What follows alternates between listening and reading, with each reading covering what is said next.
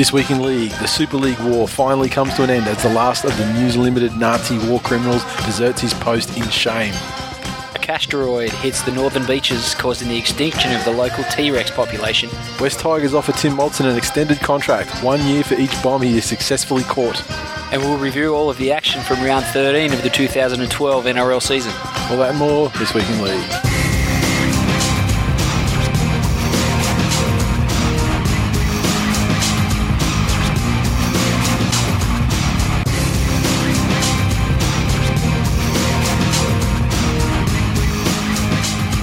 Welcome to episode 90 of This Week in League. I'm Nate. And I'm Glenn. What a happy, joyful episode this is going to be. I find that hard to believe. Both of us involved. We both got wins. We did. Although that's been happening a lot lately, I must say. But we had some great news. I mean, we'll get into the news as well, though. It's one of the most fantastic days in the history of rugby league today. On two counts, especially one. I'm sure everyone knows. But firstly, we have to welcome a new listener who was brought to our attention by another listener. He's on Twitter. He's at sborolius. This guy's name is Queely. You're not going to spell the old mate's name? Sbourolias. And now he's said a mate of his by the name of Queely, which is obviously not a real name.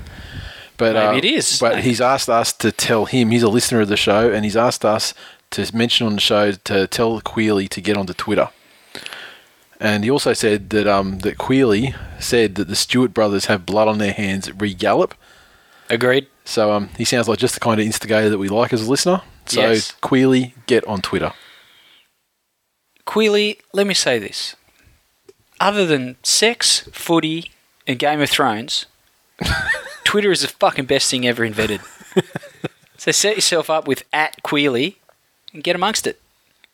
And do it quick because fucking someone else is probably going to do it and impersonate you now. Now that you said it. Well, okay, I'll tell you what. I'm not going to spell the Queely thing. How hard could it be? I'm from Campbelltown and I can do it. Like that?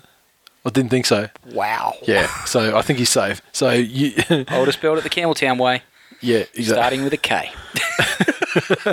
And wheelie, as in what you do on your dragster. What you do on your BMX as you're running away from the police. On your Melbourne Star as you're running away from the owner of the 7-Eleven with a carton of fucking Winnie Greens under your arm.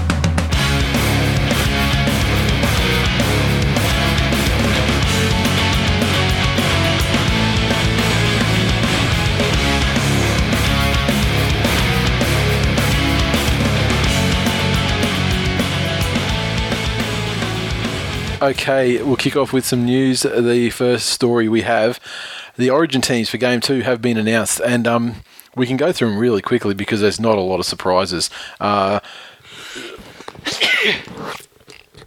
Surprisingly, I guess, for New South Wales, unsurprisingly, Anthony Watmo's in the side. Surprisingly, it's not at the expense of Ben Creagh. It's more at the expense of T-Rex, who, of course, was injured anyway. They clearly don't want to win. Exactly. Clearly not. Then we've got some replacements in there. Tim Grant goes straight into the starting side, which I think is an excellent selection based on his form lately. Disagree. You disagree? Disagree. Okay, fantastic. And the cat, Ben Creagh, he remains. No room for Aaron Woods, eh? Possibly the in-form prop forward of the competition. Yeah, but Tim Grant's probably as in form as Aaron Woods is. Yeah, but he's played a third as many games. Well, they put fucking T-Rex straight in after he hadn't played any games. So, I mean, they're playing as well as each other at the moment, and I'm sure it was a close-run thing between the two. But, given the staging... I'd like to see Tim Grant's warm up for Origin 1. Yeah, well, given... Considering he wasn't fucking there, I bet it wasn't as good as Aaron Woods. Oh, I thought it would probably be better. He did those twisty-turny things. He was fucking begging for a spot for Game 2. I mean, I feel bad for the kid. Or trying to injure himself so he didn't actually have to get called up on the field. One of the two. And, I mean, Now Woods is, the hand of the NRL has intervened, and they haven't put Woods in the Origin side, so he can play for the big game against the Storm while the Storm are crippled by players. I mean, that's one. I'm surprised they even selected Farah for this one. I thought they'd leave him in there too, just so the Tigers could be full strength for that one. As it's been so carefully laid out. Your conspiracy theories run deep, mate.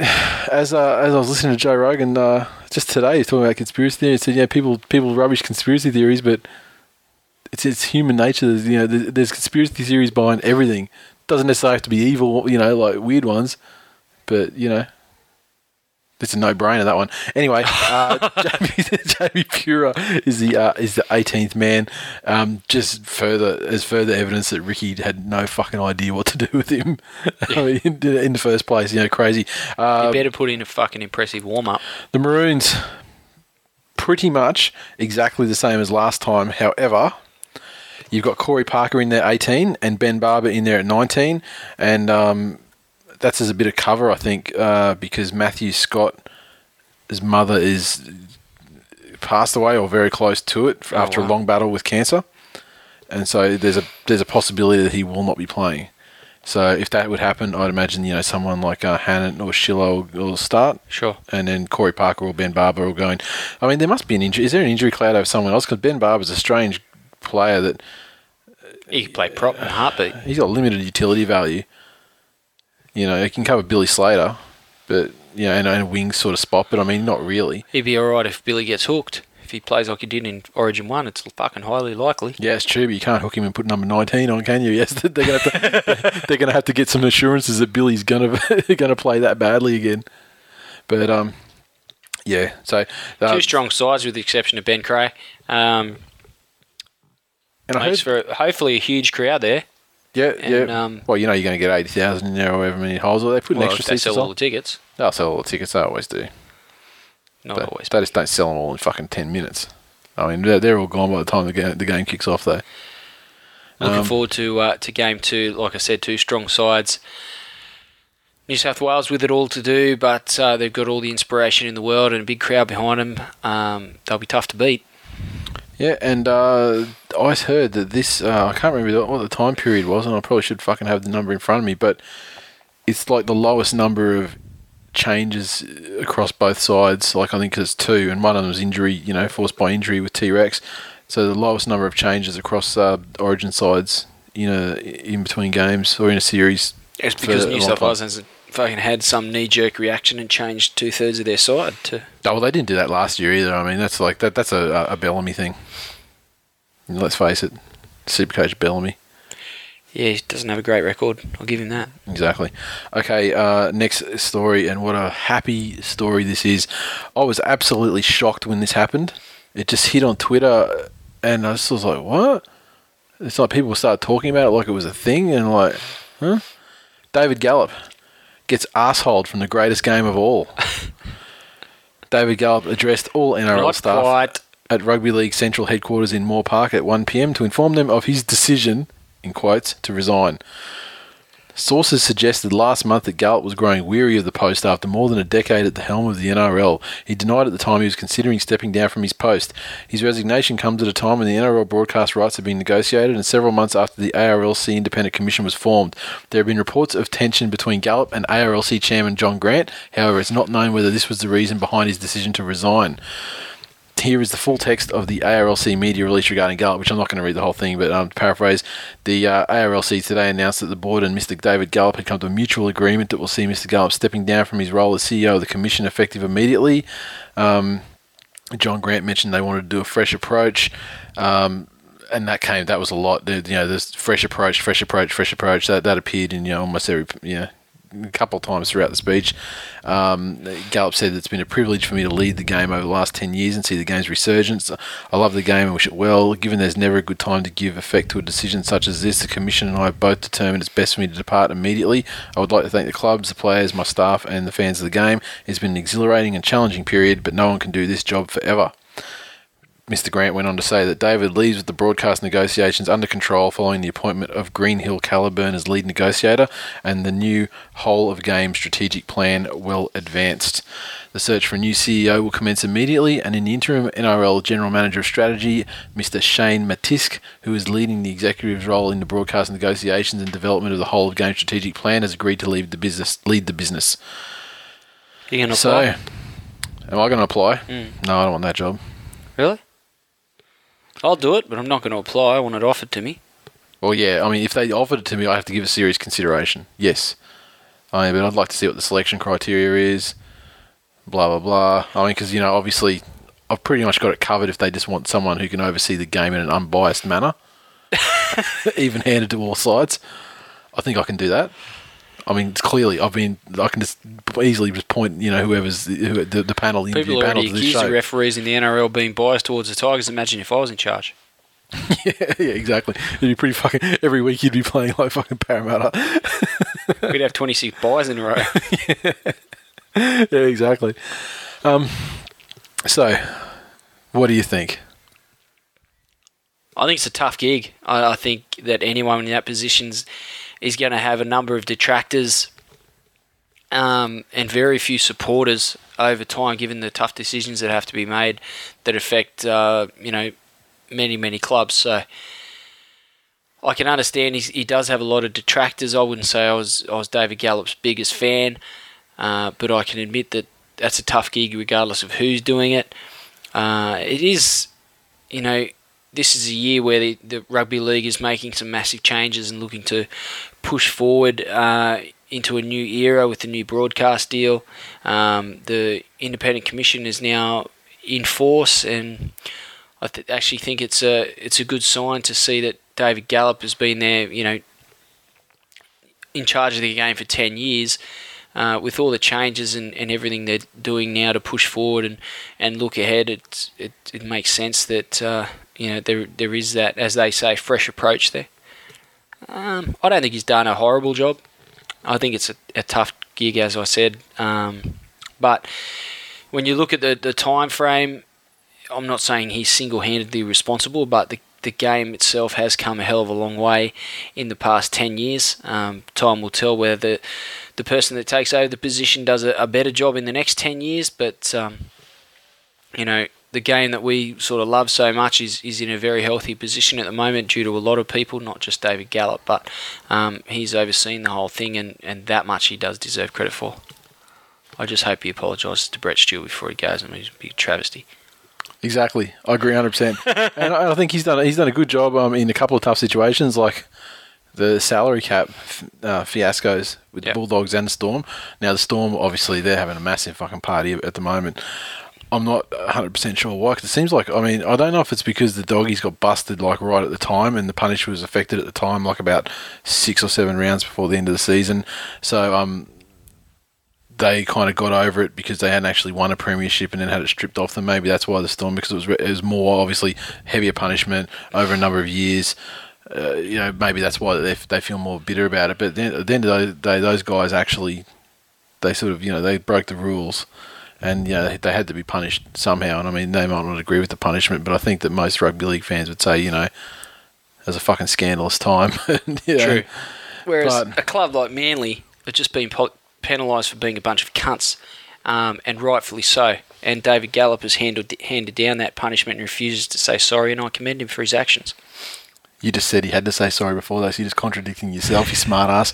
Now, and he's handling over that. And most people on Twitter, the general vibe is, unless they're like just don't want to hate on Manly just to do it, fans of other clubs as well are saying the handling of that, as compared and contrasted with the handling of guys like Jake Friend, Benji at the Maccas, Robert Louis, Todd Carney, any of them of those guys, the inconsistency on that aspect of the game was a fucking disgrace.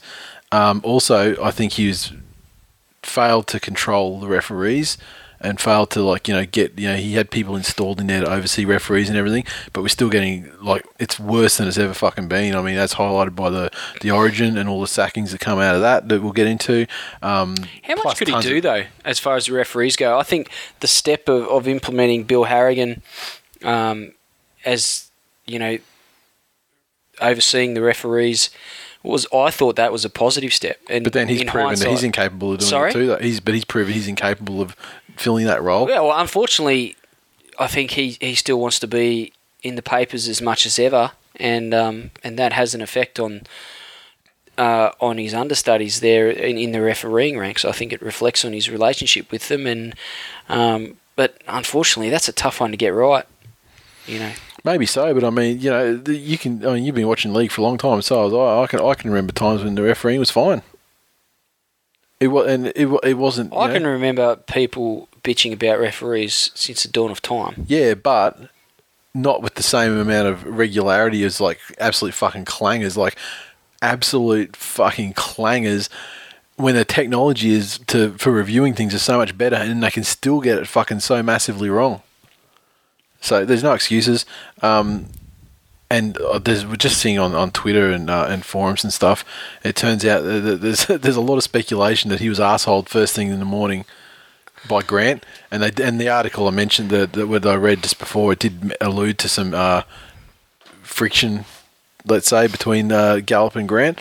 And that, and the wording of the releases makes it sound like it wasn't like, oh yeah, I just decided to quit. It was like his resignation is a face saving, was a concession that they gave him on the way out of being arseholed, so he could save face and wasn't dishonorably discharged. Sure, I mean that's probably the way most big business would go about it, unless there was a horrible transgression in there somewhere. They've allowed him to save a bit of face, I guess, if that conspiracy theory is to be believed. I'd have to say that that's not much of a conspiracy. If he is stepping down, if he was stepping down of his own accord, you'd probably think he'd do it at the end of the season.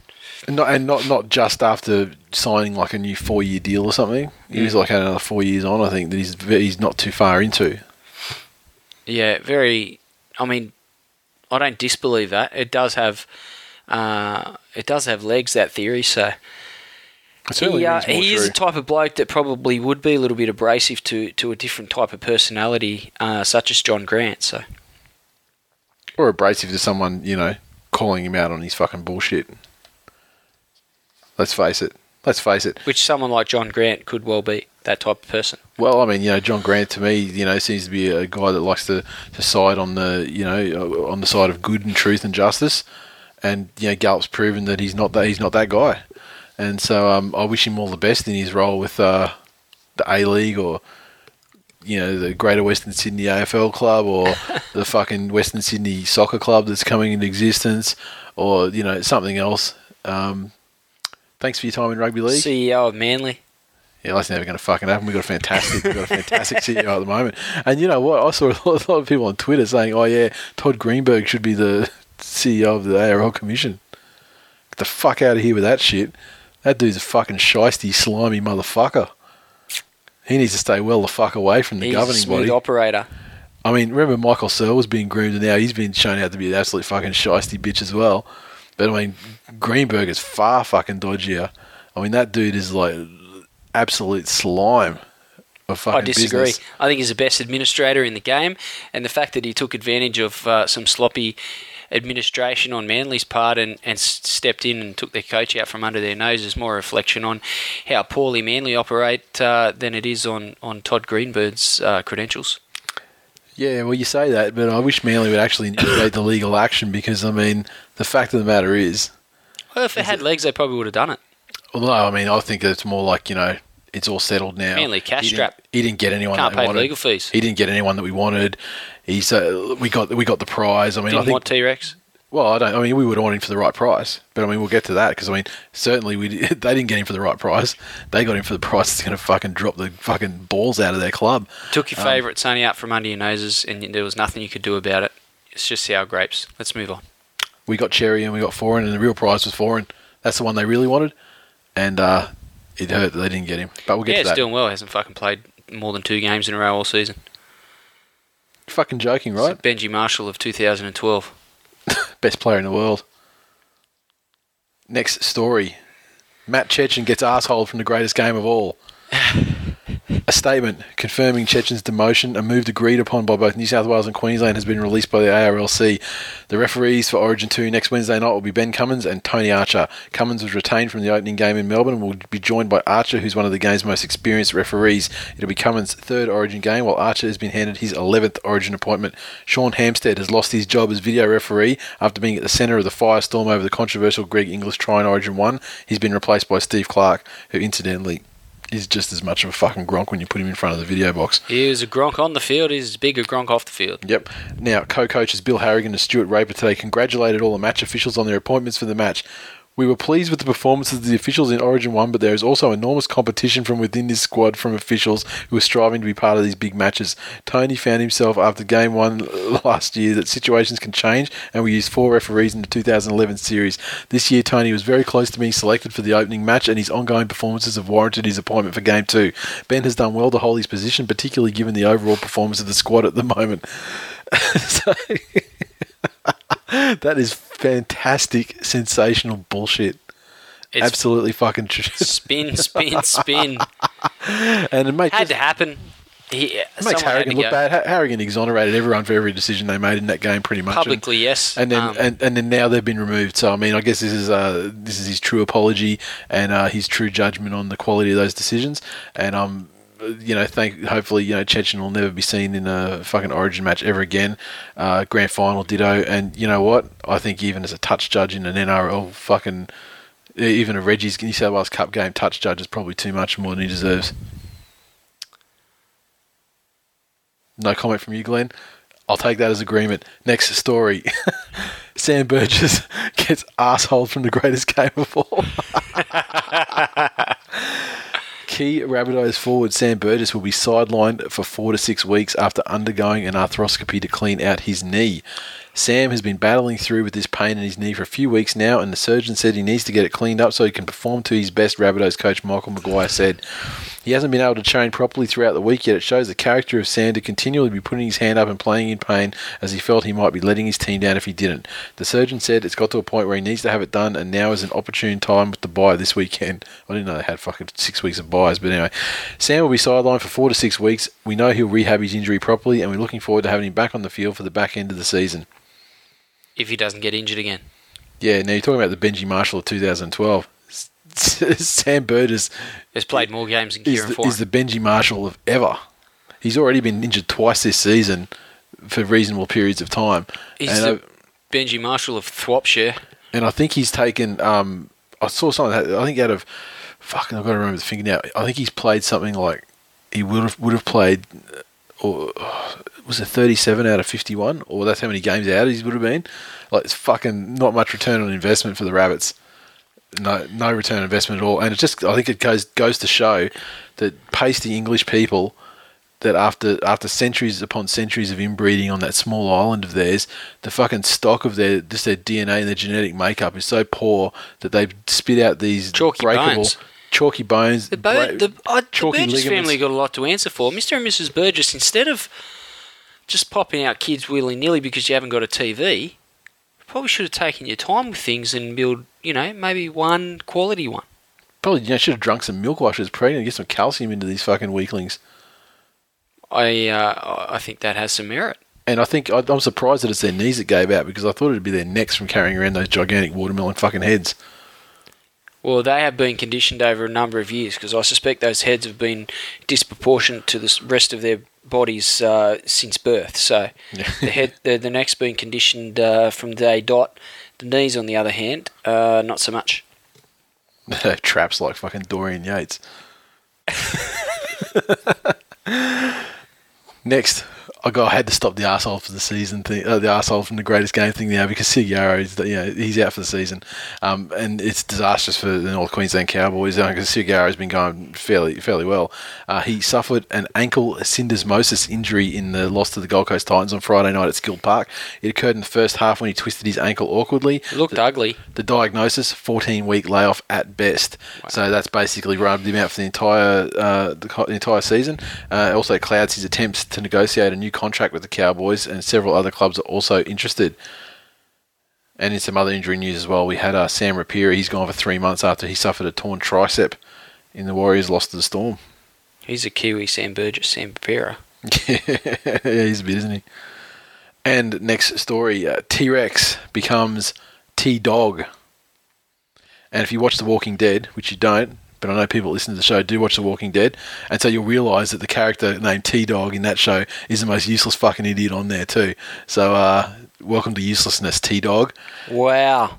Now, you have gone back and forth on T-Rex. It's like you're on the T-Rex seesaw.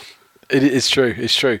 But he's fucking useless. Oh, he's a great human. Oh, he's fucking hopeless. Oh, I love T-Rex. I do love T-Rex, and he is a great human, but I just think that it's strange. It's strange that in a side that has Cassiano and Pritchard and uses them in that sort of role, unless they've I guess Pritchard, because Pritchard's a lazy fucking player, so maybe he's going to get the arsehole one of these days. But 4 He'll years end up at the Tigers. Probably, probably they all do when they're broken down. The 4-year deal with the Doggies will keep a T-Rex in a blue and white jumper till the end of 2016.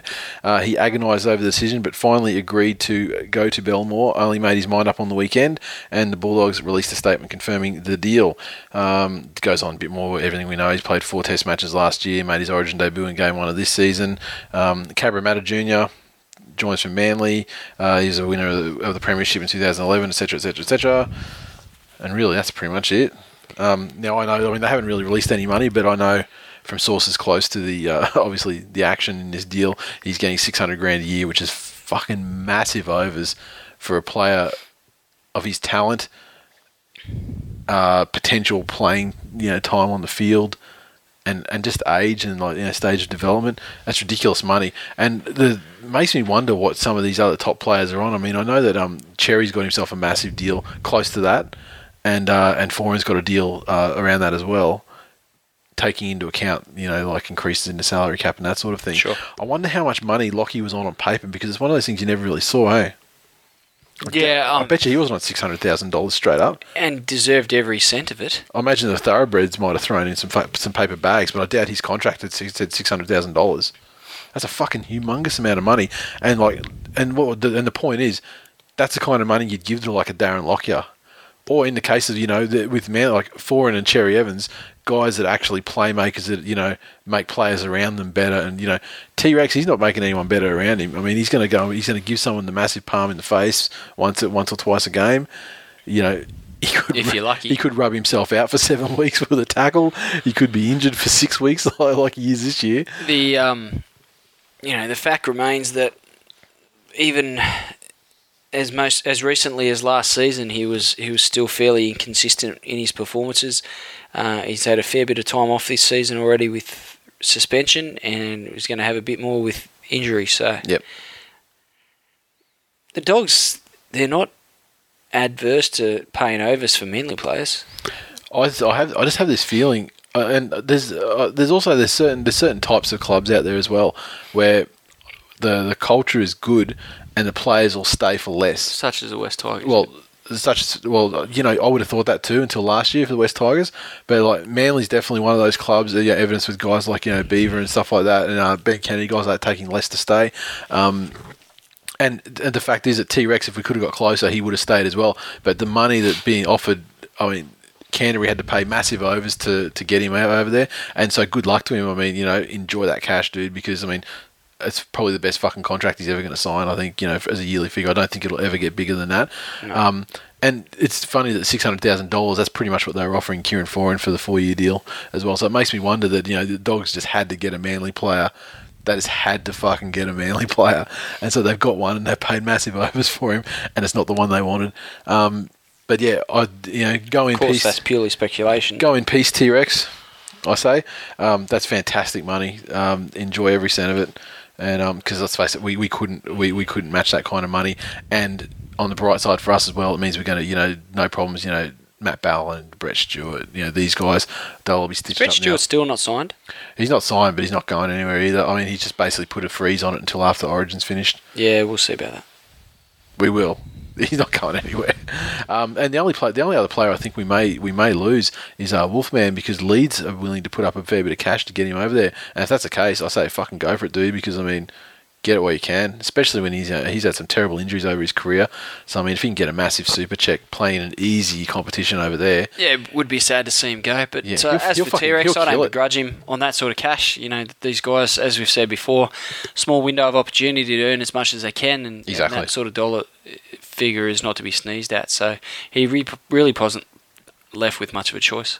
Yeah, exactly. And as well as saying about the clubs, you stay at Manly. I would have thought until last year kind of blew up a little bit with the West Tigers, and then they paid massive overs to get Adam Blair in there. I would have said the same thing about the Tigers. There are other clubs. I think the Broncos, burning every cent I might out at the moment. The Broncos, they're another one. I think players, might want to keep the playing group together and stay for less. Although they do have thoroughbreds topping up brown paper bags as well, so you don't know how much of that's going on. But then you got the other clubs, the flip side. The Dogs have to pay a fortune to get people to uproot and go there. Parramatta, they have to pay a fortune to get people to for average players like Sandow, $550,000. Get the fuck out of here with that shit. The Sharkies, just because they're historically weak, they are probably in a similar situation, although I expect that to change because they seem to have a good culture developing at the moment with Irvine and everything. But yeah, and there's other clubs as well that just have to pay ridiculous amounts of money to get guys to uproot and go over there. Cough, Roosters, cough. Yeah, well, I mean, I think the Roosters, I don't think that's a symptom of their culture. I think that's a symptom of the fact that Politis and City Ford and everything have made it clear that the money's there to be had and the cars have been there to be had. So people just be like, fuck yeah, I'll jack up the price. Next story, Tim Moulton, not yet offered a new contract by the Tigpies. The future of West Tigers fullback Tim Moulton remains uncertain, with his agent sounding a warning about the club's failure to table a new contract. The tug of war between Tigers and Dragons over Moulton became the biggest contract saga of the summer. Moulton knocked back a 3-year contract with the Dragons on the grounds he was depressed about leaving Concord and carrying a serious shoulder injury. Now, 6 months on, he remains unsigned beyond October. It's a major unoperated on for his serious shoulder operation. Yeah, it's a major concern with all the kerfuffle that went on last year. I thought we'd have something sorted by now, his agent Martin Torber said. Have the decency to let the boy know what's going on. No wonder he's had uncertainty his entire career. The club have a lot to answer for that debacle last year. There's no point in hanging the kid out to dry for someone else's mistakes. I think it's fucking hilarious and rich that his agent is now expecting the West Tigers to operate with decency and professionalism in contract negotiations when they absolutely cunted the Dragons to suit his client last season. Oh, how the worm has turned, Timmy. Yeah, and if he seriously wants another contract from the Tigers, do you really want your manager coming out and saying bullshit talking shit like that? Yeah, exactly. 'Cause let's face it, the Tigers, they're going to be sensitive about that shit. They heard enough coming from the Dragons side of things and the Dragons fans and everyone else, I mean, they've been painted, rightfully so, as the bad guys in that saga. But as still, what? Bad guys? Yeah, as the bad guys, but they don't... I mean, just because... I mean, there's no doubt about it, they were the bad guys, but I don't think they want to keep hearing about that shit. And especially not from someone who's trying to get a new contract with them. The irony is that Moulton could be squeezed out of the club because there's no position for him. I think his best position's at halfback, but they've made it fairly clear that they're going to go with Benji in the 7, and looks like Curtis Siren is going to be the man in the 6. Yep. And Tedesco comes back next season, and he could be anything. So, unfortunately... New Daniel Fitz-Henry. Could be. If they give him a deal, though. Well, if they give him a deal. And what have we got here? Tim Sheens and Stephen Humphries confirmed that the club was in discussions to extend Moulton's contract, but Torbus told the Sunday Telegraph he'd opened negotiations before the start of the season and was becoming increasingly concerned at the club's failure to submit a formal contract. That's with the club and the manager at the moment. I haven't spoken to Warren about it the past few days, but the last instruction was to sit down and try and sort it out, Sheen said. It's not an issue from the point of view of having to be done today or tomorrow, but it's certainly something we want to sort out soon. So that's very funny because the reason why he negotiated with the Dragons last year is because he was increasingly concerned at the club's failure to submit a formal contract. And now here we are, not even a year later. Exact same close to a year later. Well, a year later from when he had to negotiate with the Dragons. Saga, yeah. So I don't know that there's a place for him there. That's probably why they're not offering him a contract. And you know what the funny thing is? I don't think there's going to be a lot of sympathy from anyone out there either, considering the way the whole thing went down with the Dragons. Oh, Para will pick him up. Oh, actually, yeah, Para probably will pick him up. You're right. Or Canterbury. Or Manly. Canterbury might after Brett Stewart signs with the Dogs. Yeah, that's not going to happen. Canberra. Parramatta might sign him for $550,000 a year. Well, the Doggies might sign him for $600,000 a year. They can push out someone like Aidan Tolman.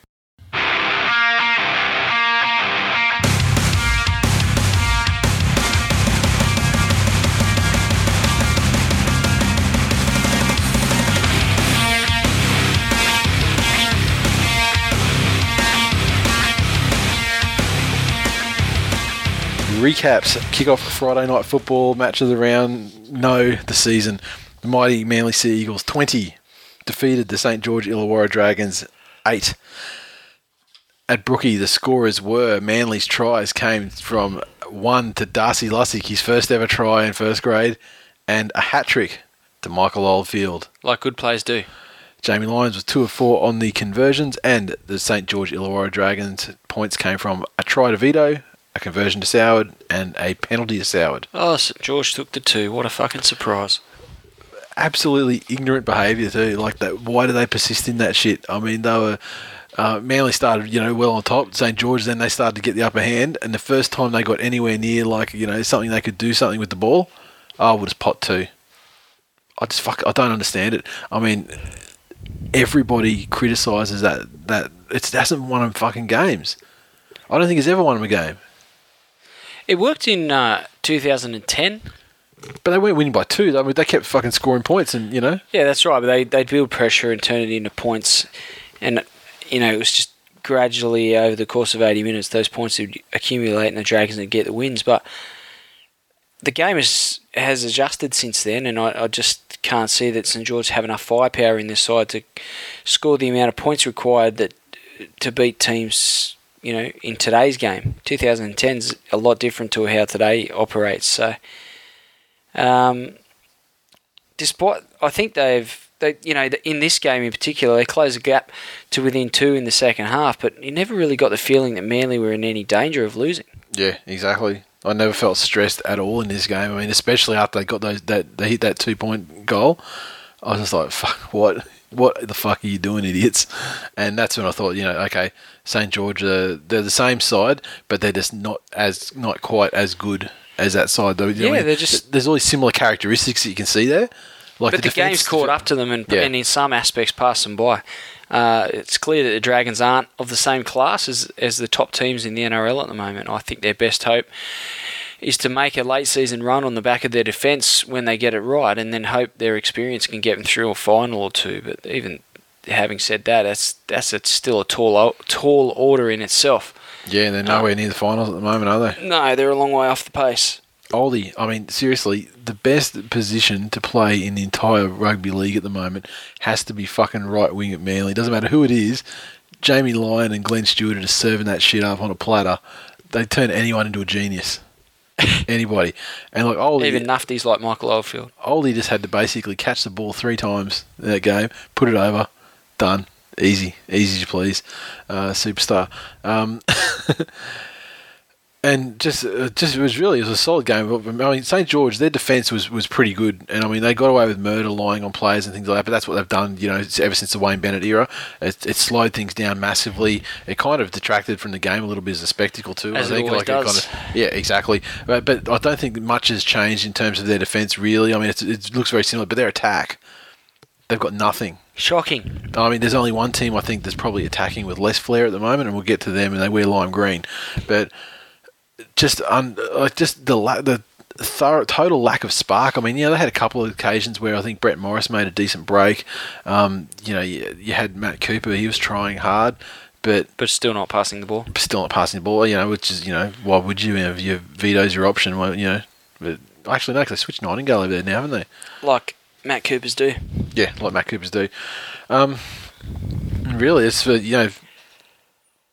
all I really got to say about it. It was good to see Darcy get his try at the end. Barnstorming run. I think it was probably about a 30-metre try, but Has he re-signed with the Eagles yet?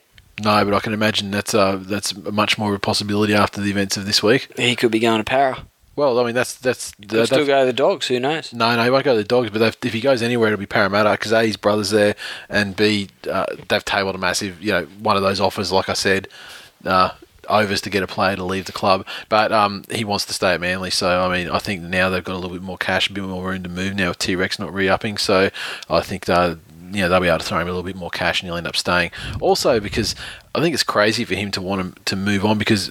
Like Brent Kite, he's coming to the end of his career in Australia. He'll go over and clean up some easy super in England for sure. Yeah, for sure. Jason King's not getting any younger. None of ours. There's going to be a straight up starting spot there for him at some point. Yeah, I mean, a starting prop spot in a fucking dynasty side. I mean, like dynasty. Not even going to make the 8 this year. Fucking Gronk. A, we're going to fucking make the top 4. B, we won 2 grand finals in the last 4 years. That's as close to a fucking dynasty in the modern age as you can get. Who's done anywhere near the same? With a side under the cap. West Tigers. Except for that. What? Okay, so let's those premierships. We'll look at the last dozen years of the West Tigers, just to be on the safe side. Nothing, premiership, nothing. Is that enough nothings? Nothing. Yeah, it's a dynasty of shit. Now, Twitter, at Manly Brett said, awesome win Seagulls, Jamie Lyon, best centre in the world. And I would agree. And so would Andrew Voss. I was tweeting with the my Seagulls live account. Yes. I was complimenting on him actually calling the game of the round, and Queenslanders having to suffer Hadley in the other game. And he made a request for Jamie Lyon, please come to the New South Wales Origin side. And if he did, can you imagine the Uarte Partes? It could. Hat trick to Uarte. Can you imagine the amount of tries Aaron Woods would get, especially after being so limber after his warm up? This Aaron Woods thing's never going to fucking stop. He'll get his chance next year, I'm sure of it. You want to give me your fucking Tigers in decline bullshit, I'll make up something of my own. Mickey T, 1985. It's funny you mentioned that, Descent.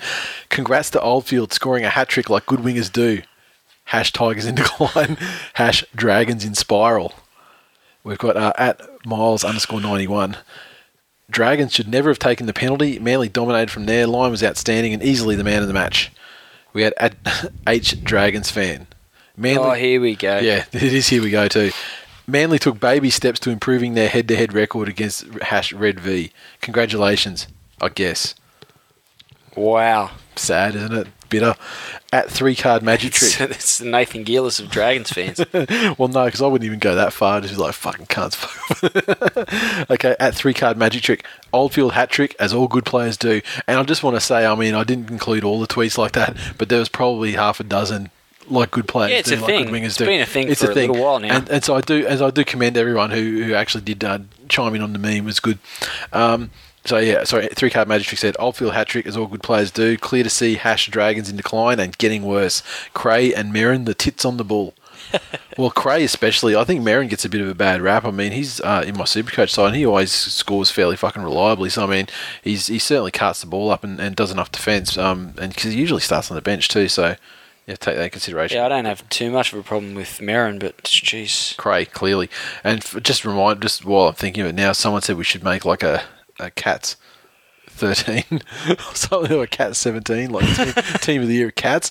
And wow. And then I went further. Actually, it was Aaron on Facebook said that, and then I said, well, furthermore, we should take it a little bit further, and actually name the 13 cats, from 1 through 13 cats, or even 17. Then organise an animal shelter to like adopt 17 cats, and then we name them the name of the player that is won that position, and then we farm the cats out to good homes. So we're doing a good thing for like getting the cats away from being killed. We could maybe even present the cat to the player and say, hey, Ben Cray, this cat's called Ben Cray because he's a cat like you. Give him a good home. But yeah, I think that'd be an awesome idea. So if you're involved in the animal shelter and want us to save some cats, then by all means, we will do that. Deliver a bunch of them to Ben Cray's house. And finally, at Make Me a Sandwich. Loving watching the King get run over by Manly. King of the Cats. More useless than Johnny Adams. Oh! I know. That was like a bolt of lightning out of nowhere, that one. Take it easy.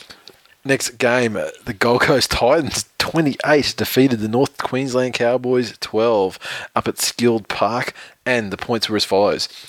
Greg Bird got a try, doubled a champion. Ashley Harrison and Kevin Gordon also with tries.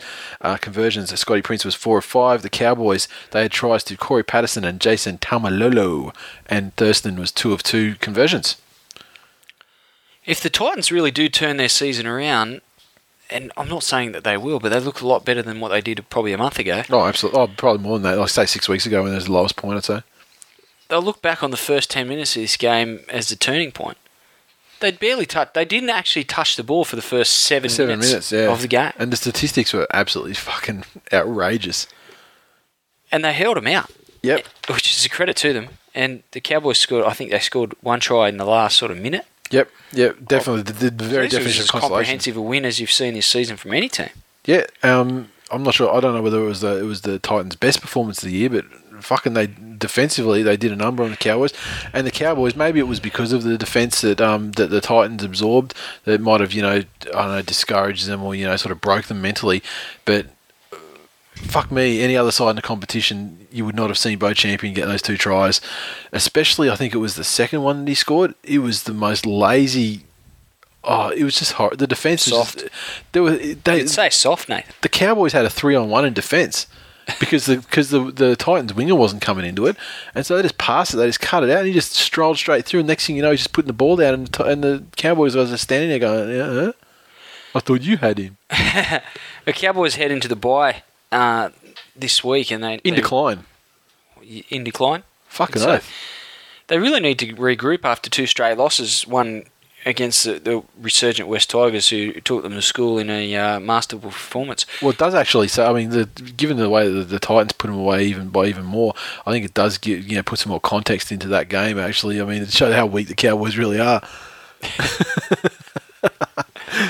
Being beat by 2 Gronk sides in a row is embarrassing. This is it's a club that's not immune to an epic mid-season collapse either. The Cowboys, so all their good work that they've done so far this season could be well undone in the next sort of few weeks if they don't turn things around.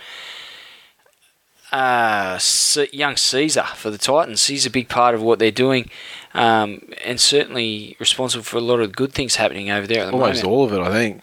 It'd have to be the first half since Preston Campbell to really take some pressure off Princey. I'm giving him probably 60 to 70% credit for how the Titans are going at the moment, to be honest. Wow. He's making Princey look like a player again. Oh, God. Instead of fucking liability out there. He seems to be enjoying his football a lot more. Because, I mean, there were times, like last year and the start of this year, where Prince, he just looked like because Thurston gets a certain look about him. When he's doing it all himself, he just gets fucking angry and he just gets the shits. He's kicking the ground. He's blowing up at the referees. He's blowing up at everything. Princey, on the other hand, just looked like he just did not want to fucking be there. Like, he just had it, you know? Yeah, I'd agree with that. He seems there's a definite spring in his step now. Definitely life in him now. He's got a bit of help there in the halves. He's also got a lot of help from his back row, and I think Bird, Harrison and Miles are a great illustration of what the Origin period can do for that calibre of player. Yeah. Up until the Origin period, they probably weren't having their greatest seasons to date, but certainly through Origin so far and the games that they've played for the Titans, absolutely killing it.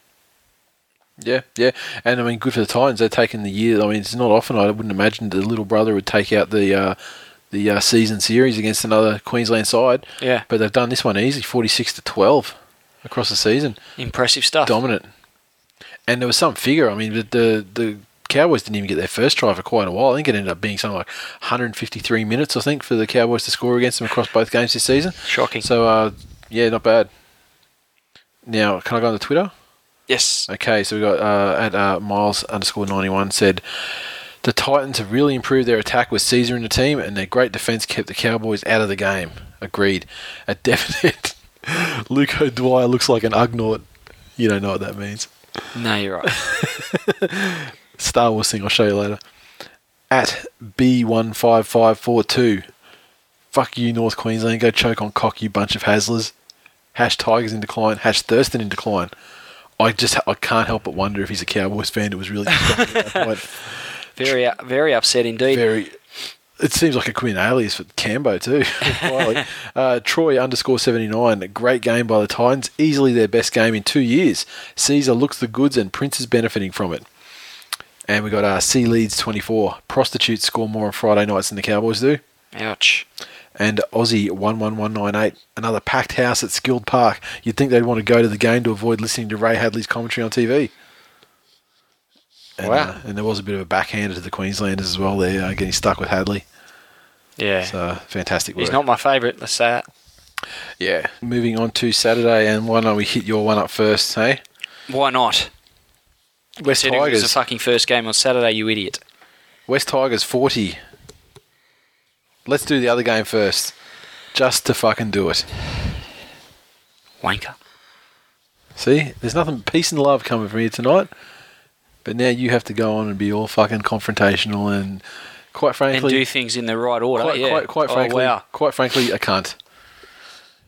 West Tigers... That's not very peaceful or lovely. You fucking mate, see? I keep trying to get out and you're just dragging me back in. West Tigers 40 defeated the Canberra Raiders zilch. It's a Godfather reference, right? What? Oh, yeah, it was, yeah. Oh, sorry, I just powered on and didn't expect you to get it. Tigers, their points came from tries to Matt Utai, Farah, Liam Fulton, double to Bo Ryan, Ben Masilla-Murdoch, and Curtis Syrian. Murdoch-Masilla, you Murdoch idiot. Masilla, that's right. 40 points. Big Kurt. Well, he's finally. I mean, he's not just the bench substitute. Mix around like pseudo fucking six. Now he's going to be the real one.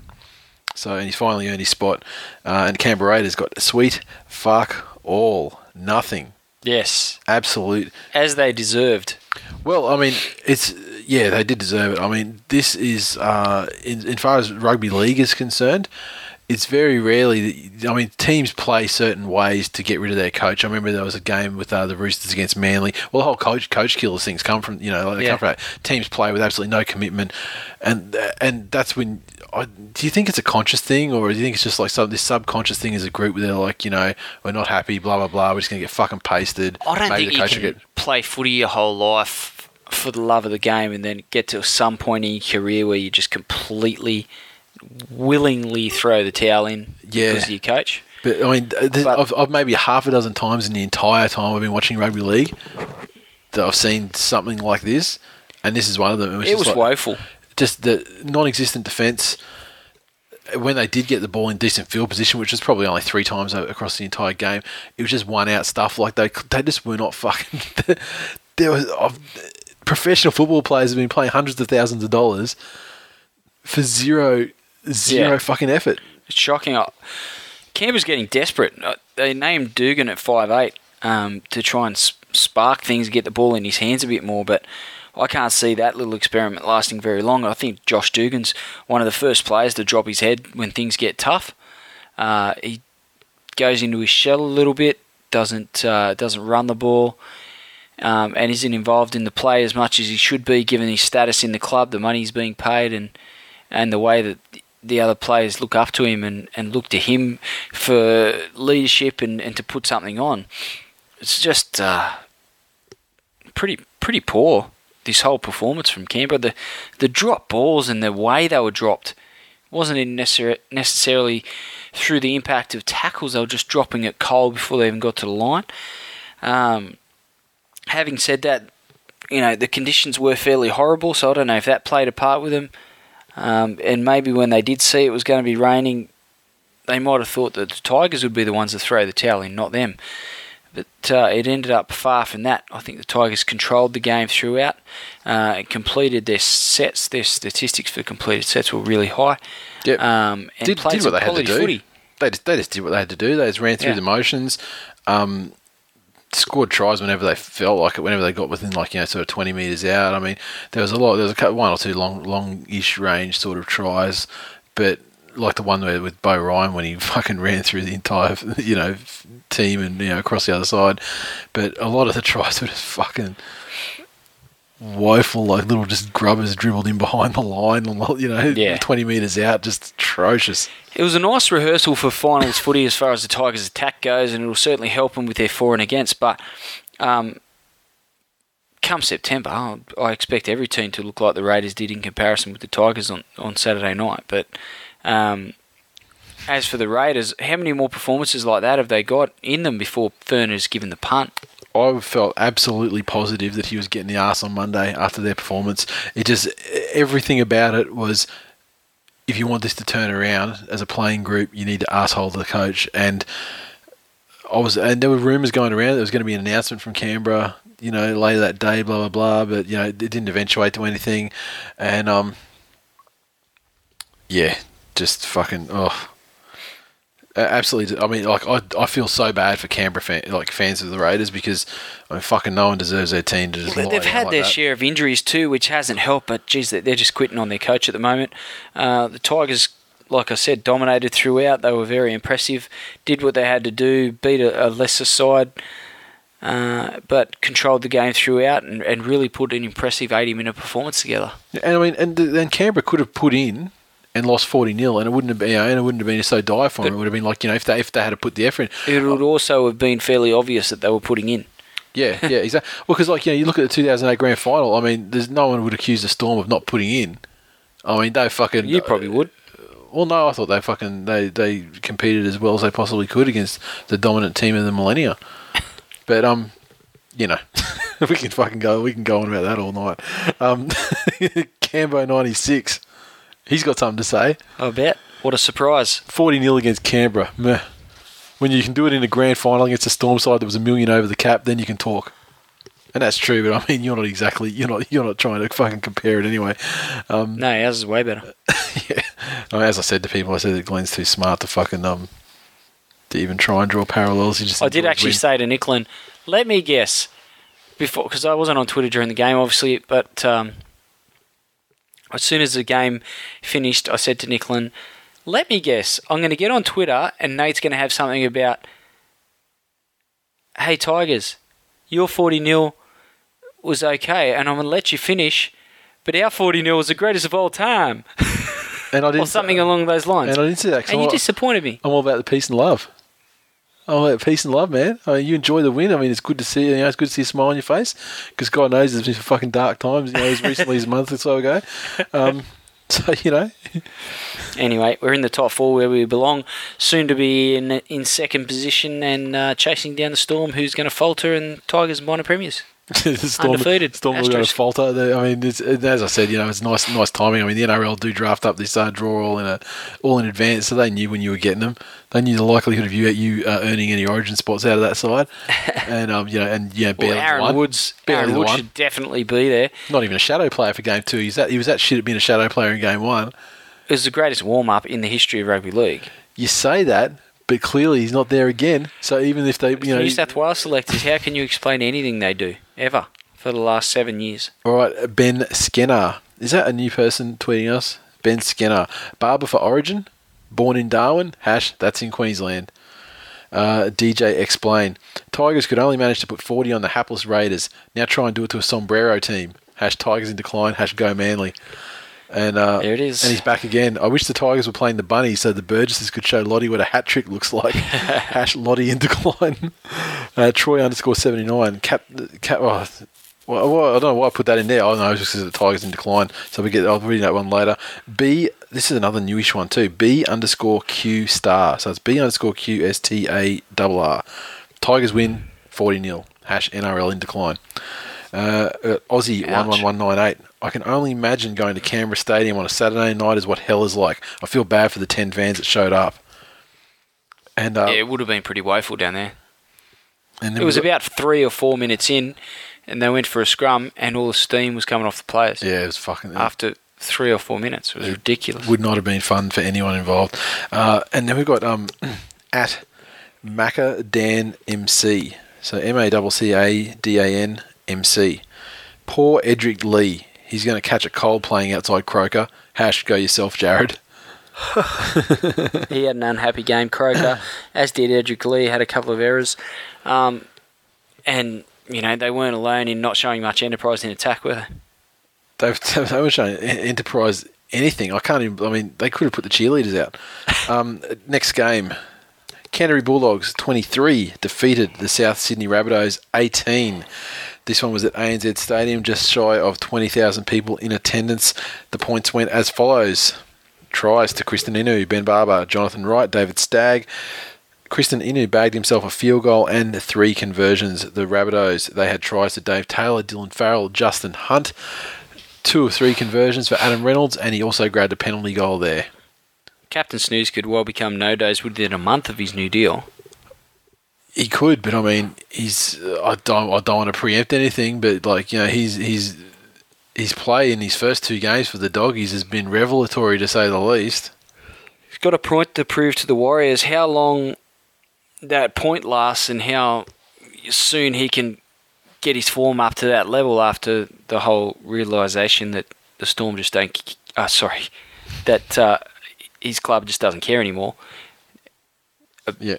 The Warriors obviously didn't care enough to keep him, shipped him off in what was a ridiculous decision, but he's going all right, isn't he? He's going fantastically well. He's basically carried over his form from the finals last season. And we thought, this was, we had the whole no-dose thing, blah, blah, blah, and then he just fell into a bucket of shit again. But he's turned it around. This game, I mean, doggies got hammered early. Yeah, but they showed some real resilience, which is a bit of a Hasler trait after going well behind early and surging late and looking very impressive in the process. Once they found their groove, they really turned it on.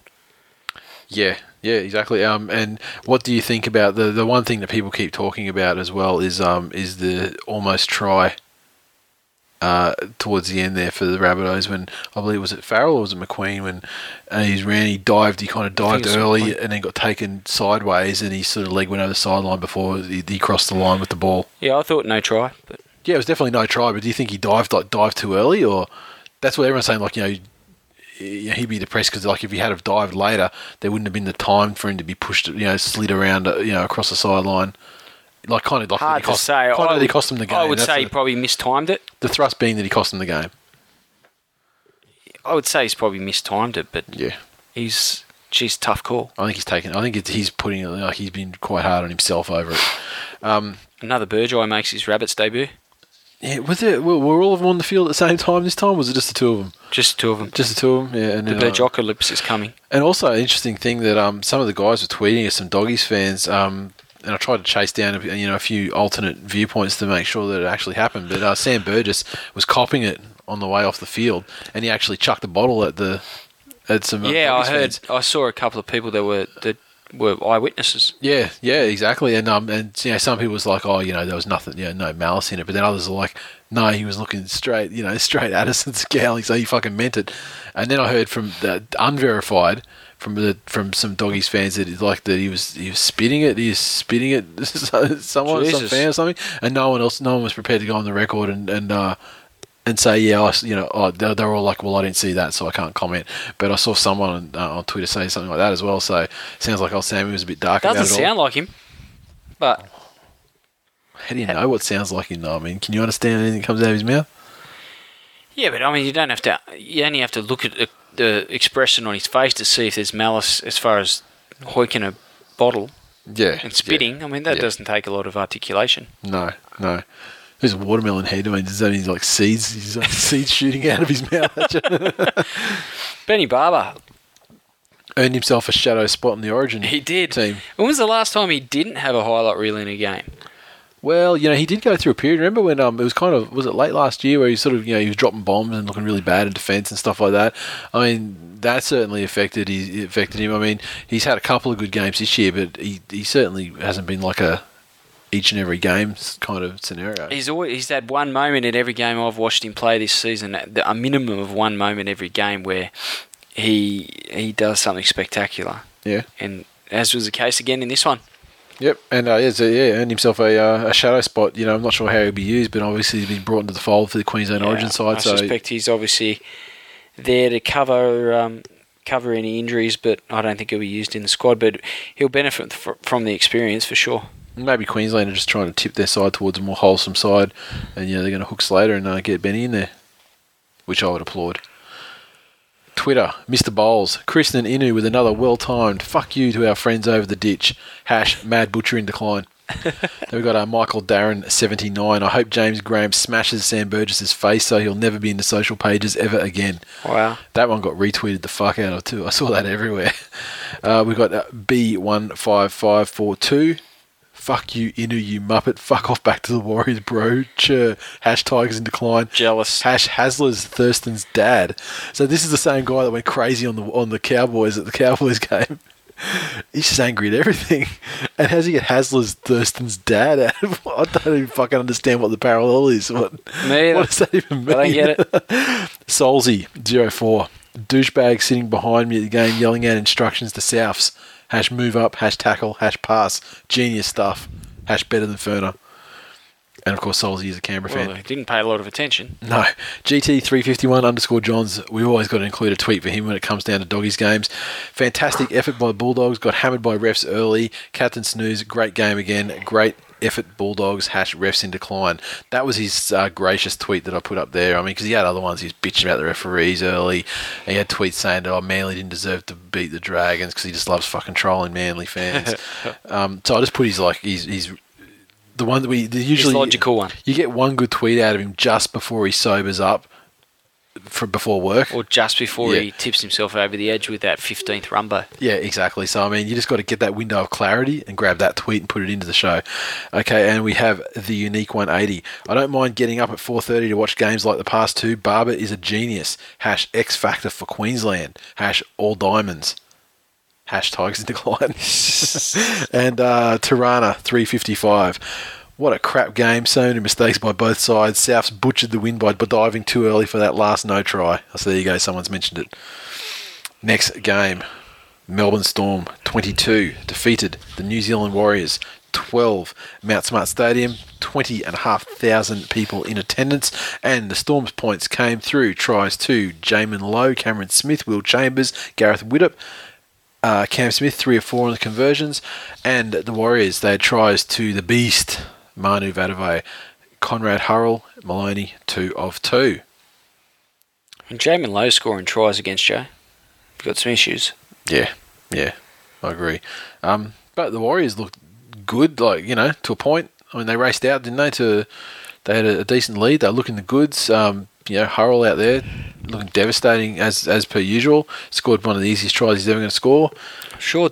I think to their credit, the Warriors did try to keep playing their natural game after going ahead fairly early and taking that lead into half time. But perhaps they, could have looked a little bit harder, and whoever they've got there for leadership at the moment, be it Maloney or whoever they're going to look to, really needed to control things and slow the tempo down. They just got a bit ahead of themselves and really kept trying to put Penrith on.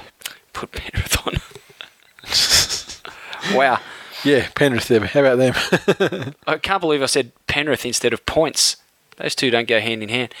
To try and put points on, and they really just needed to tone it down and control it and close the game out. Instead of trying to blow Melbourne off the park. So I was impressed with the Warriors earlier. I was impressed with the Storm coming back though, and then by the time it all started happening, there was really nothing that the Warriors could do. They were powerless once again. The Storm towards the later stages. There's no better side than Melbourne when they get a bit of momentum. Yeah, they start to get the upper hand, especially if they're on the comeback trail after falling behind. Then if they do get that momentum and gain the upper hand, then they're impossible to stop. I thought Slater bounced back well from his Origin 1 performance. He had some really good touches in this game, including that run to set up the last try. Almost man of the match, you'd say. Yeah, I would definitely agree with that. But the minor premiership this day is seemingly Melbourne's to lose. I just don't know they're going to get run down from here. I don't think so. I think 6 points clear. Yeah, they tend to win the minor premiership quite a lot, though. It doesn't guarantee anything from that point definitely on. So, you can just always book them into a top 2 spot at this stage, and the season's over half over now. So, unless there's something absolutely cataclysmic happens in the second half of the season, they lose 3 on the trot. I don't see it happening. And the Tigers take it out from under their nose. Yeah, the Tigers are going to start playing top teams sooner or later. So, the losses will therefore follow. Now, the first tweet here from Make Me a Sandwich, I want you to read it. We've got a lot of tweets to us, and a lot of the ones that were just on Twitter in general, not specifically addressed to us, were all concerning the commentators. Now, my feeling is, I think they're unintentionally hilarious, and whereas back in the Costigan era, it really annoyed the shit out of me. Yeah, these guys, I actually think they make the Warriors games better because it's just funny. The new guy. Your husband is, and he's just funny with the way he sort of every time a player rucks the ball up, he talks about which school he went to and played for and all this sort of stuff. And then, when Hurrell scored the first try, the Hurricane. Yeah. I mean, he tried to copy my Hurricane that I brought out back earlier.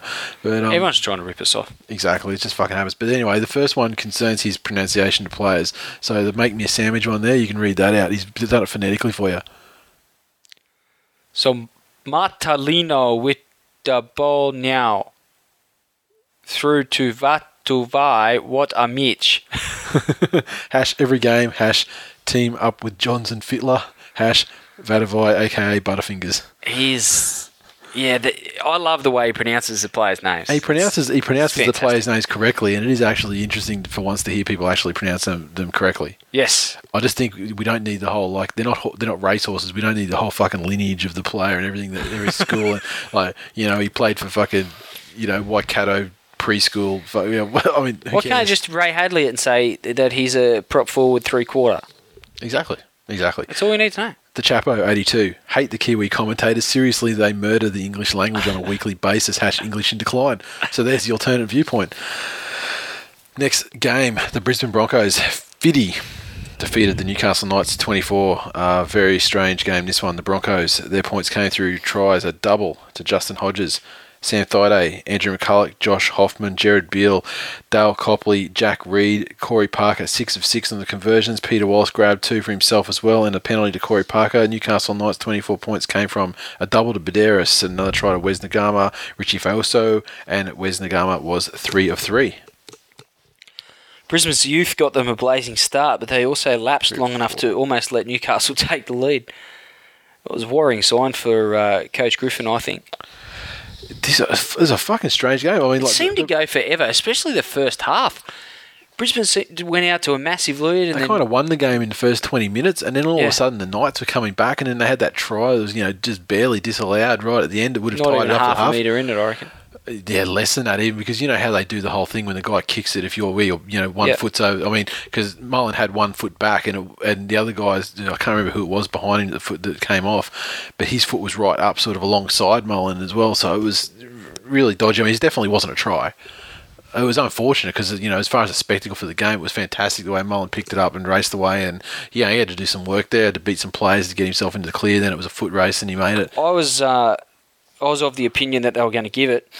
I didn't even give a thought to it being offside, but it wasn't much in it, but they got the call right. Yeah, and it happened so quickly. I mean, it must have been Broncos players, sort of pointing out, no, he was offside, blah, blah, blah, to make him, go back and check it. But like the commentator said, I mean, they should have really, Mullen, if Mullen had any inkling that it could have been offside, he should have just taken a dive 5 metres out, quick play the ball, and some dude could, next guy could roll over from dummy half. Yeah, you could see him when he was sort of looking to track the ricochet to pick it up. You could see him look up and see there was no one there, and he only had eyes for the try line, so he wasn't giving it another thought. Just want to make a comment on Willie Mason. He obviously started the game, and you could just tell that guy, say what you want about him, but I can see why players do like playing with him, and he was just revving them up. And behind, even when Brisbane were really sticking it to him early on, he's behind the goal line and really was quite animated in the way he was talking to the players and trying to rev them up and get them. He's the most passionate player they've got there, and considering there's some fucking Newcastle lifers in that side, like guys like Baderis and stuff, man, I mean, and it was he did the same thing when he was at the Cowboys before he went off and had his fucking disgraceful English and rugby career. I mean. But he was also bringing a bit of mongrel as well. Like, he was getting in Sam Thaidays' face. He had a bit of a running battle with him throughout the game. He's putting in, and also he said, I don't want to talk contracts. My focus is on turn the team around. I mean, the dude's a fucking model citizen as far as, Bennett must be concerned. You'd think so. I mean, you couldn't begrudge him getting a new deal based on what he's shown so far. Exactly. No, it's only a handful of games, but he... I'm just not sure the players around him are good enough to respond to his, to his inspiration. Yeah, no, I agree. And that's pretty sad for Newcastle. So. It is.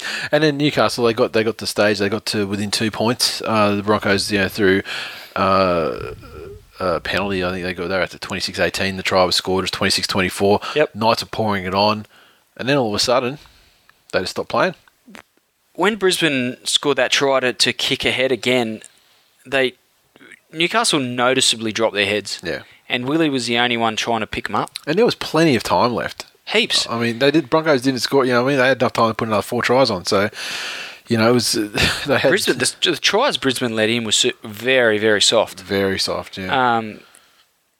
And same for Newcastle, to be honest. They obviously got touched up 50 and had 50 points put on them. But, I just thought that the effort the Knights put in to get within 2 points probably warranted them carrying some semblance of that effort through for the 80 minutes, but they just couldn't maintain it. Yeah, mentally they just don't have it, and it's really kind of strange for a Benny side. It just shows he's got a shitload of work to be done. Yeah. Okay, Mr. Wars. Oh, Mr. Wars is back. He said, not a convincing win, but a few things were made clear. Hodges is such a fantastic player, and Gillette has no arms because he can't tackle. There was a guy behind us giving it to Matt Gillette. Yeah. And rightfully so, because he had a bit of a shocker there in defence. Yeah. He was sitting there in a Broncos jumper, absolutely screaming for Hook to get him off, and saying he can't tackle, and then Gillette promptly made sort of 5 or 6 bell-ringing tackles in a row. It's very impressive. But he's got the bell-ringing tackles in him, though. I mean, it's the rank and file stuff. I mean, he can put on the hits, but he needs to, make the tackles that need to be made, when they need to be made. Mr. Wars goes on to say, I know why the Broncos picked Gillette at 5'8" versus Manly last year, because his tackles just as well. Jesus, nearly cost us. It's not often that Sam turns on his own... He's slagging Lockie there too. Yeah, he really is. I mean, he's indirectly slagging Lockie. And we got Cruzy 06. The perpetual Cruzy 06 has said, we won, that's enough for me, and on no Hogs breath power, #Hogs breath power. So he didn't go to Hogs before the game. Strange. The reason why? Because it was an afternoon game on the Sunday that it was too late for lunch and too early for dinner. I suspect Cruzy's mate probably still went to Hog's Breath. And had the hot dog and the rest of it, did the whole thing. Man can have 8 dinners. Yep, Big Dan, 1985. We're worse than last year. Stone should have stayed as head coach. The brand of football is unattractive as your Glenn's head. And finally, B15542. I'm not sure who's playing worse, Brisbane or the coke-snorting Newcastle Johns. #Tigers in decline. #Hasler's Thurston's dad. He's really trying. Look, I'm gonna be honest. I don't get it, and secondly, I don't think it's going to catch on. Not even if we spruik it. But you're listening to the show right now. It's a bit hard to spruik it if we don't get it. Yeah. Now, Tim, you're listening to the show right now, so I want you to get on Twitter, open it up right now, and please explain why Hasler is Thurston's dad. Please, because I'm just not seeing it. Now, Monday Night Foot bitch, boil over. The Parramatta Eels 29 defeated the Cronulla Sutherland Sharks 20 at Parramatta Stadium in front of a crowd of almost exactly 10,000. Strange old game, this one. The points for the Eels came from a double to Luke Bird, a double to Jared Hayne, and Ryan Morgan also got a try.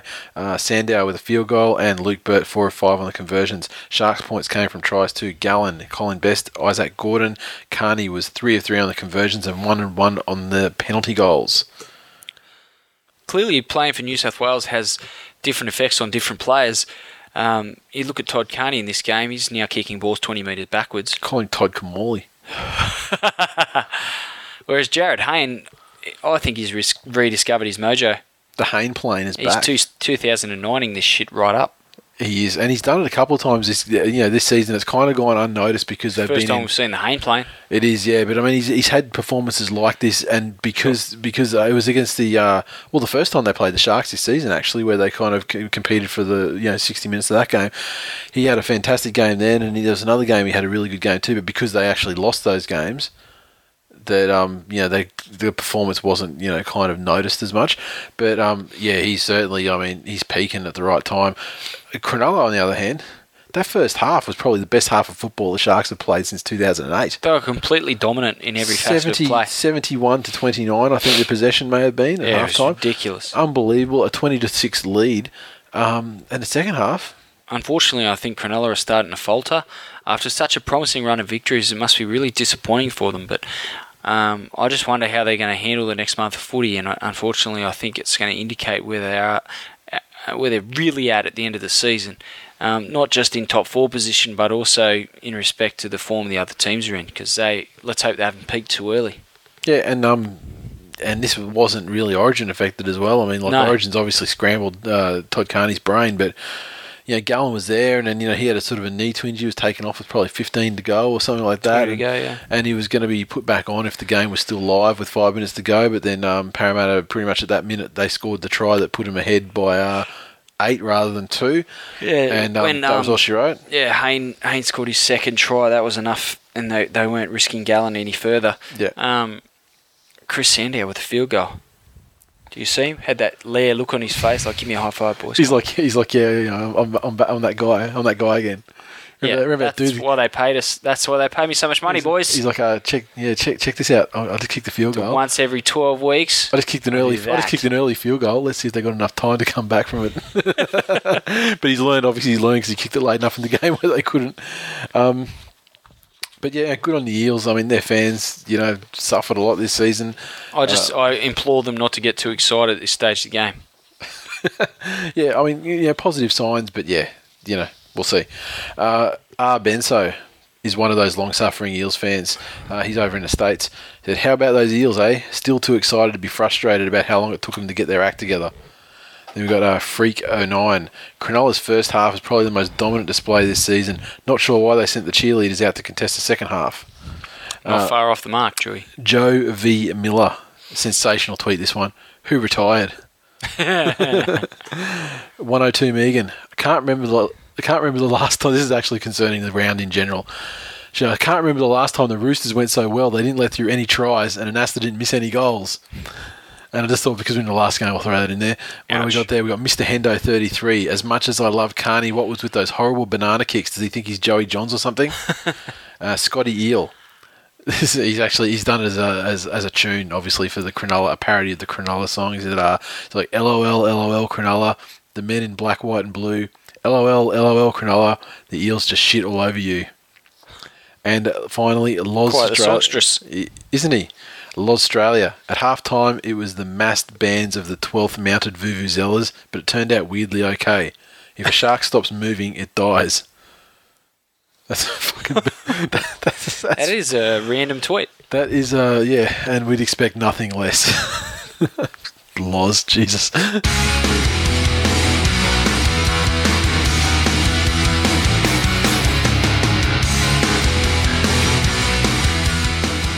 Okay, previews. Where are we? Round 14. Pretty inconsequential round, this one, given there's no Manly game. Not much happening. But we kick it off on the Friday night football game.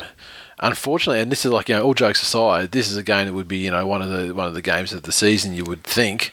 But Origin affected, players out. It's going to be totally fucking the opposite. Melbourne Storm. We'll play them again in week 1 of the finals, and the Storm finish 8th. Yeah, exactly.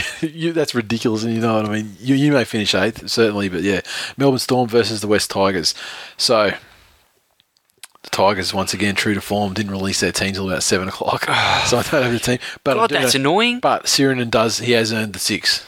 So, as he should have. I think he went well enough to get it for the rest of the season. And that's the most important point. The Storm, like Gareth Widdop in the 1, which is fine. I mean, they got Maurice Blair. He's back. He's in the 6. Wow. Rory Kostjason in 7. Jesus, they're going to suffer, these guys, aren't they? Fucking hell. They don't lose much there with Hinchliffe in the 9. I mean, he's not Cameron Smith, but he's a good player. But wow. No Robbie Farah, obviously depleted depletes the Tigers somewhat, but Aaron Woods will be looking to prove a point after his hideous omission from the New South Wales State of Origin team after what it was possibly the greatest warm-up in the history of rugby league. He'll be looking to put another 190 odd metres together, another 20 or 30 tackles and probably 18 hit-ups or something like that. Just become the norm for him. Yeah, and the other interesting thing in this game is the Storm. Anthony Quinn named in the pack. So excellent. I look forward to Adam Blair running over the top of him every time he goes anywhere near him. Yeah, but it'd be like who wins in the battle of the unstoppable grub versus the immovable grub. I mean, because that's those two coming together. I mean, the grub in the Tigers jersey. I mean, there'll be elbows and cheap shots and chokes in the ruck galore on that. I suspect so. So I expect the Tigers to win. I'll be very disappointed if they can't put together, given that Storm are missing their 3 best and most influential players. And really, this is exactly the type of game they should win. I expect them to. I think it'll be a fairly tight game, though. They'll probably only take it out by about 8 points. I reckon they'll win by fucking 1,000. Wow. Easily. I mean, that's for this the Storm without the top 3. That affects their attack. I'm just not sure it has a huge effect on their defence. So they're a machine with, Nazi German precision when they've got all their players in there, but when they're not, they're just a fucking Gronk machine. So they're going to lay down and get flogged. Okay. Next game, Newcastle Knights versus the Canberra Raiders. So, the Knights... What a shit game this is going to be. This is, their positions on the ladder doesn't really say this, but this is like a worthy spoon battle, isn't it? I mean, there's no the way they're going. There's no team in the competition that is performing worse than Canberra Raiders at the moment, and the Newcastle Knights would be the only team possibly that could challenge that. I mean, think about it. Penrith are on the up again. Parramatta just came off a win. Titans are on the up. These two sides are probably the worst two sides in the comp. I'd agree. Given Newcastle are at home, you'd have to go with them, but it's not with any real confidence. I'd just say just because the Canberra... is there a way to get negative points in the game? Is that going to get rid of the coach? Because, they did everything they could last week to get rid of their coach, and it didn't work. They really meant it when they said they had to lose 30 games in a row, didn't they? Very true. Dugan, the experiment with Dugan in a 6, it continues. Yeah, they said they were going to give him more time, so... Fensom's been named. I thought he had a concussion last week. I thought that meant he had to have a week off, but, clearly not. As badly as the Knights are going, Canberra have never been the best away from home, and at the moment, God, even worse. And they'll probably get done by heaps and make Newcastle look far better than they actually are. If the Tigers can go down there and put 40 on them at home, Newcastle have to get the chocolates there. Yeah, at least 26. Considering how badly they're going. Okay, next game we have the Cronulla Sutherland Sharks versus the Gold Coast Titans at Toyota Stadium. Nice Sunday afternoon game for the Sharkies. If you ever told me 6 months ago what did I think of this game, I would have said it was going to be a bucket of shit. But based on the way both teams are going at the moment, I think it'll be fairly entertaining. But I think the Titans, given their impressive win last week, are probably going to take that one out. Yeah, and I think that mostly, for the most part, the Titans retain. They obviously do donate some players to Origin, like Harrison, Bird, Nate Miles, etc. But I think got a fairly formidable pack. Yeah, and their backline remains intact. So, I think they're looking pretty good. The Sharkies, obviously, they remain almost completely intact. But you take out Gallen out of the side.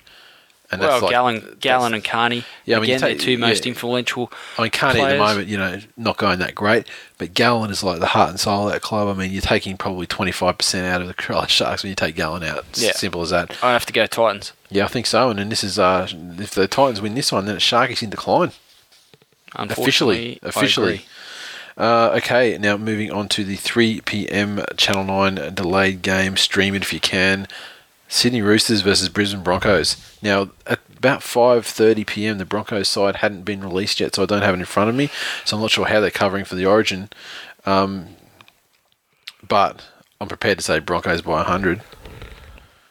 Roosters with no Pearce. This is the thing. The Broncos, Corey Parker's a shadow player, so I'd say in all likelihood he will still play.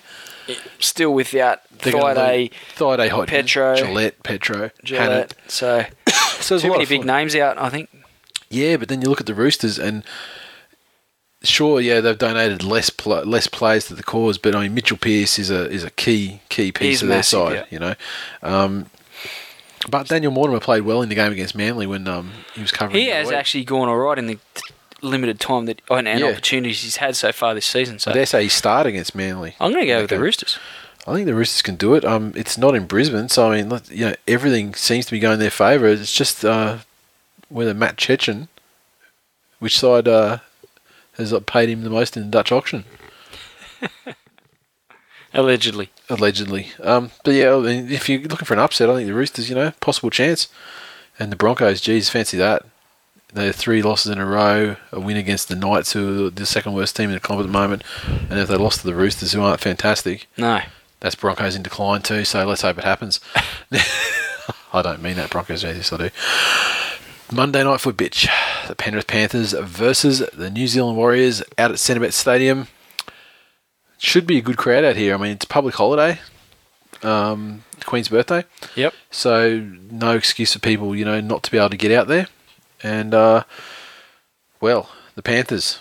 Warriors are pretty much untouched by Origin, yeah? Pretty much. I'm trying to think of anyone who that'd actually be donating to Origin. No one, would we? I'm going to have to go the Warriors. The Warriors side looks really good. I mean, the Panthers, they were kind of on the up, but, you know, how a bye affects them, how the loss of Luke Lewis and Grant has been the catalyst to their turnaround, I think, Let's not forget Michael Jennings. And Michael Jennings, or, won't be able to bring the vitamin C supplements to the players at half time. He doesn't play for Penrith anymore. He plays for Windsor. Oh, my apologies. Yeah. So, I think... the Warriors by 12 points. Yeah, and hopefully a big game from the Hurricane, Ben Henry, Simon Mannering, and anyone else who's in my fantasy side. And with buys galore, Bulldogs, Manly, Cowboys, Eels, Dragons, Rabbits. So not a lot of action this weekend. Makes for a short show next week, I guess. Sure does.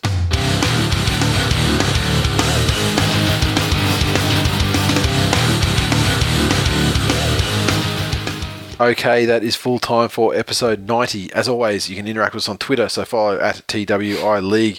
We're on Facebook, about to crack the 900 barrier, facebook.com/This Week in League.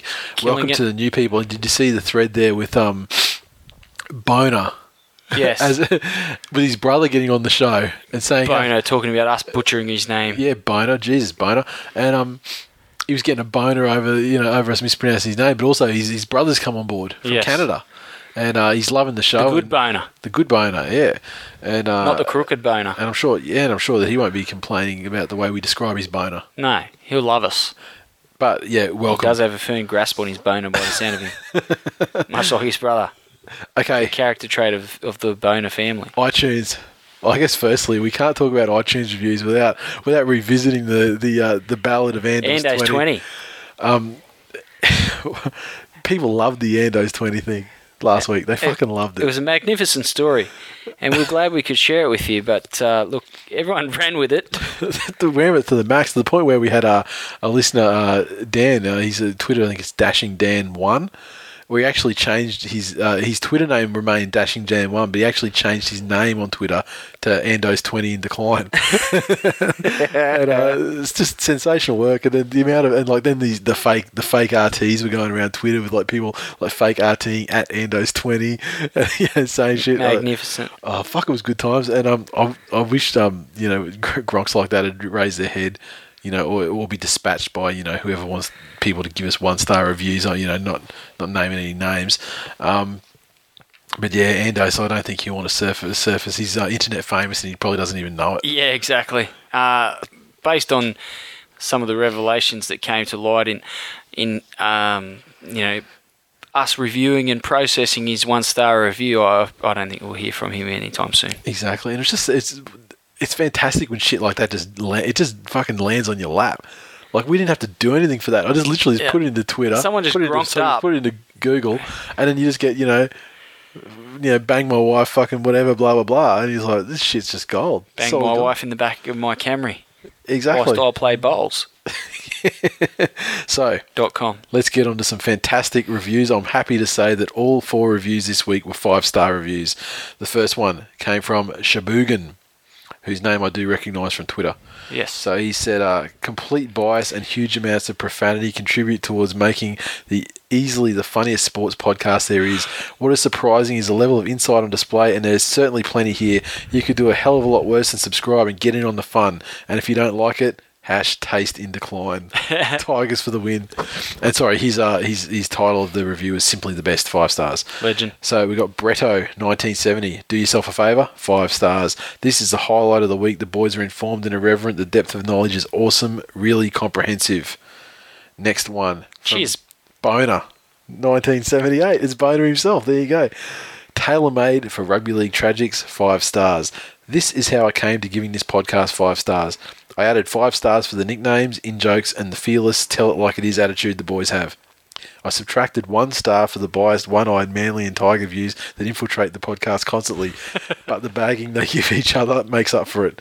I added 1 star for the hashtag that'll never die, #Tigers in decline. I subtracted 1 star for the butchering of my name every time I Twitter. Boner, boner, boner, boner, boner, boner, boner. And I finally added 1 star for the boys providing me a podcast every Thursday morning that is tailor-made for rugby league tragics. TWiL is hilarious, informative, and a weekly ritual that I cannot do without. Keep it up, fellas. P.S. Add another 10 stars for the character assassinations of people who don't like the show, e.g. Sharkman05. P.S. Take 50 of your own stars away and fucking get a name that's easy to pronounce. Jeez, ungrateful. Next one, DJ Ronnie G. Massive Tigers fan, but can't help it. #Tigers in decline, 5 stars. Brother. Tigers fans are even getting on it. Sensational. Don't feed the fuckheads. Love Glenn's entertaining and intelligent look at the week that was. Nate is just a massive grog. LOL. Nah, been listening for about a year now. Love your work, boys. Best league podcast on the planet, bar none. Good on you, mate. What a fantastic review. Fucking legend. Now, tipping. Don't feed the fuckheads, eh, buddy? It will never die. I mean, I thought Provoke the Choke was good, but this is my fucking masterpiece. All right, tipping. I'm in 39th, so I'm up a couple of spots. You're in 80th, but that's up a couple of spots too, so we're both moving in the right direction. The top of the table hasn't changed a heck of a lot. The first 2 places remain exactly the same. Langer's 38 on top. He's on 67, 1 point ahead of second place Whitey. Fucking Poms. Yeah. Todd H, 1987. He's moved up into 3rd place. It's me, Cookie Bra, up into 4th place, and Skinny is up into 5th place. And the people, there was a bit of a logjam there, about 6 or 7 people all tied in the same. That's been spread out now, and the top 5 is actually a top 5. Clearly, while we're doing things like normal humans do, like bathing, those Pomps are just sitting there studying the form. Yeah, are they? But, I mean, studying, that's the problem. Studying the form doesn't get you anywhere this season because it's so fucking variable. Yep. Typical Poms, they're just drawing it out of a fucking bowler hat. Exactly. Filled with Guinness. But hey, it works. All right, fantasy. It was a bit of a buy-affected week, but I got 1,134, which is not too bad. You got 1,033, which is pretty good too, except when your opponent got 1,147 and sent you to your 9th straight defeat in the competition that we have in common. Yes. How about your other ones? I think I jagged 1 or 2 wins, but yeah. Other than that, it was comprehensive defeats. To the undefeated side. For undefeated. Oh, and sorry, it just reminded me as well. Simo Ali, who is on Twitter, he's got a new account. He's opened up a new Twitter account, and it's unbiased _ and it's about being unbiased, 100% unbiased rugby league views. He's got unbiased asterisk. You're welcome. It just reminded me with your undefeated asterisk team. Shop, as we still got stock of the Revelation shirt, the hats, the stubby coolers, etc. Now, I've been racking my brain trying to think about how we can do something. People want this Tigers in decline, or whatever in decline. Something around that theme shirt. And I thought the best idea this morning, and I'm just going to float it to you now. How we do like a site like Kickstarter? Are you aware of the site Kickstarter.com? What it's for? Oh, vaguely. So it's basically if you've got like a project or a product that you want to develop or something like that, and so you get on there and say, this is the product, blah, blah, blah, you put up concepts of it, whatever. People have done all sorts of things like from, for video games, watches, various sorts of bits and pieces. But say we did the shirt, put it up there, and then people basically then back the project, and then depending on the amount of money they back it, then, there's certain rewards and stuff that come through. So say if, people were to back it like, 30, 40 bucks or something, then they guarantee they get a shirt, and other people back it less. Eventually, there's a certain amount of money we'd need to get a run of shirts off. It'd probably be about probably $800, something like that. And if we could back it to that point with like pre-orders and then people just wanted to back the project, and then we could throw in something extra for the people that back it as well, like get some stickers or we got stubby cool stuff like that. You know what I mean? Yeah. And makes sense.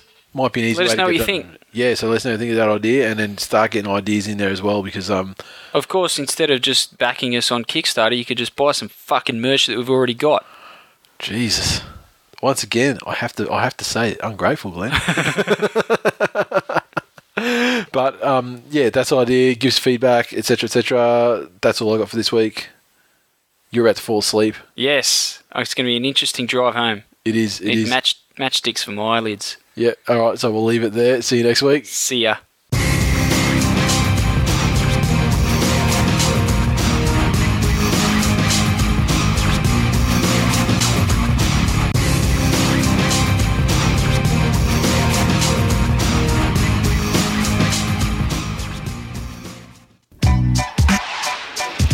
Hey Hey TWiL Nation, if you're into UFC, Strikeforce and mixed martial arts in general, make sure you listen to This Week in MMA. It's available on iTunes, Stitcher Radio and TWiMMA.com. It's out every Friday morning. It's free. Get on it.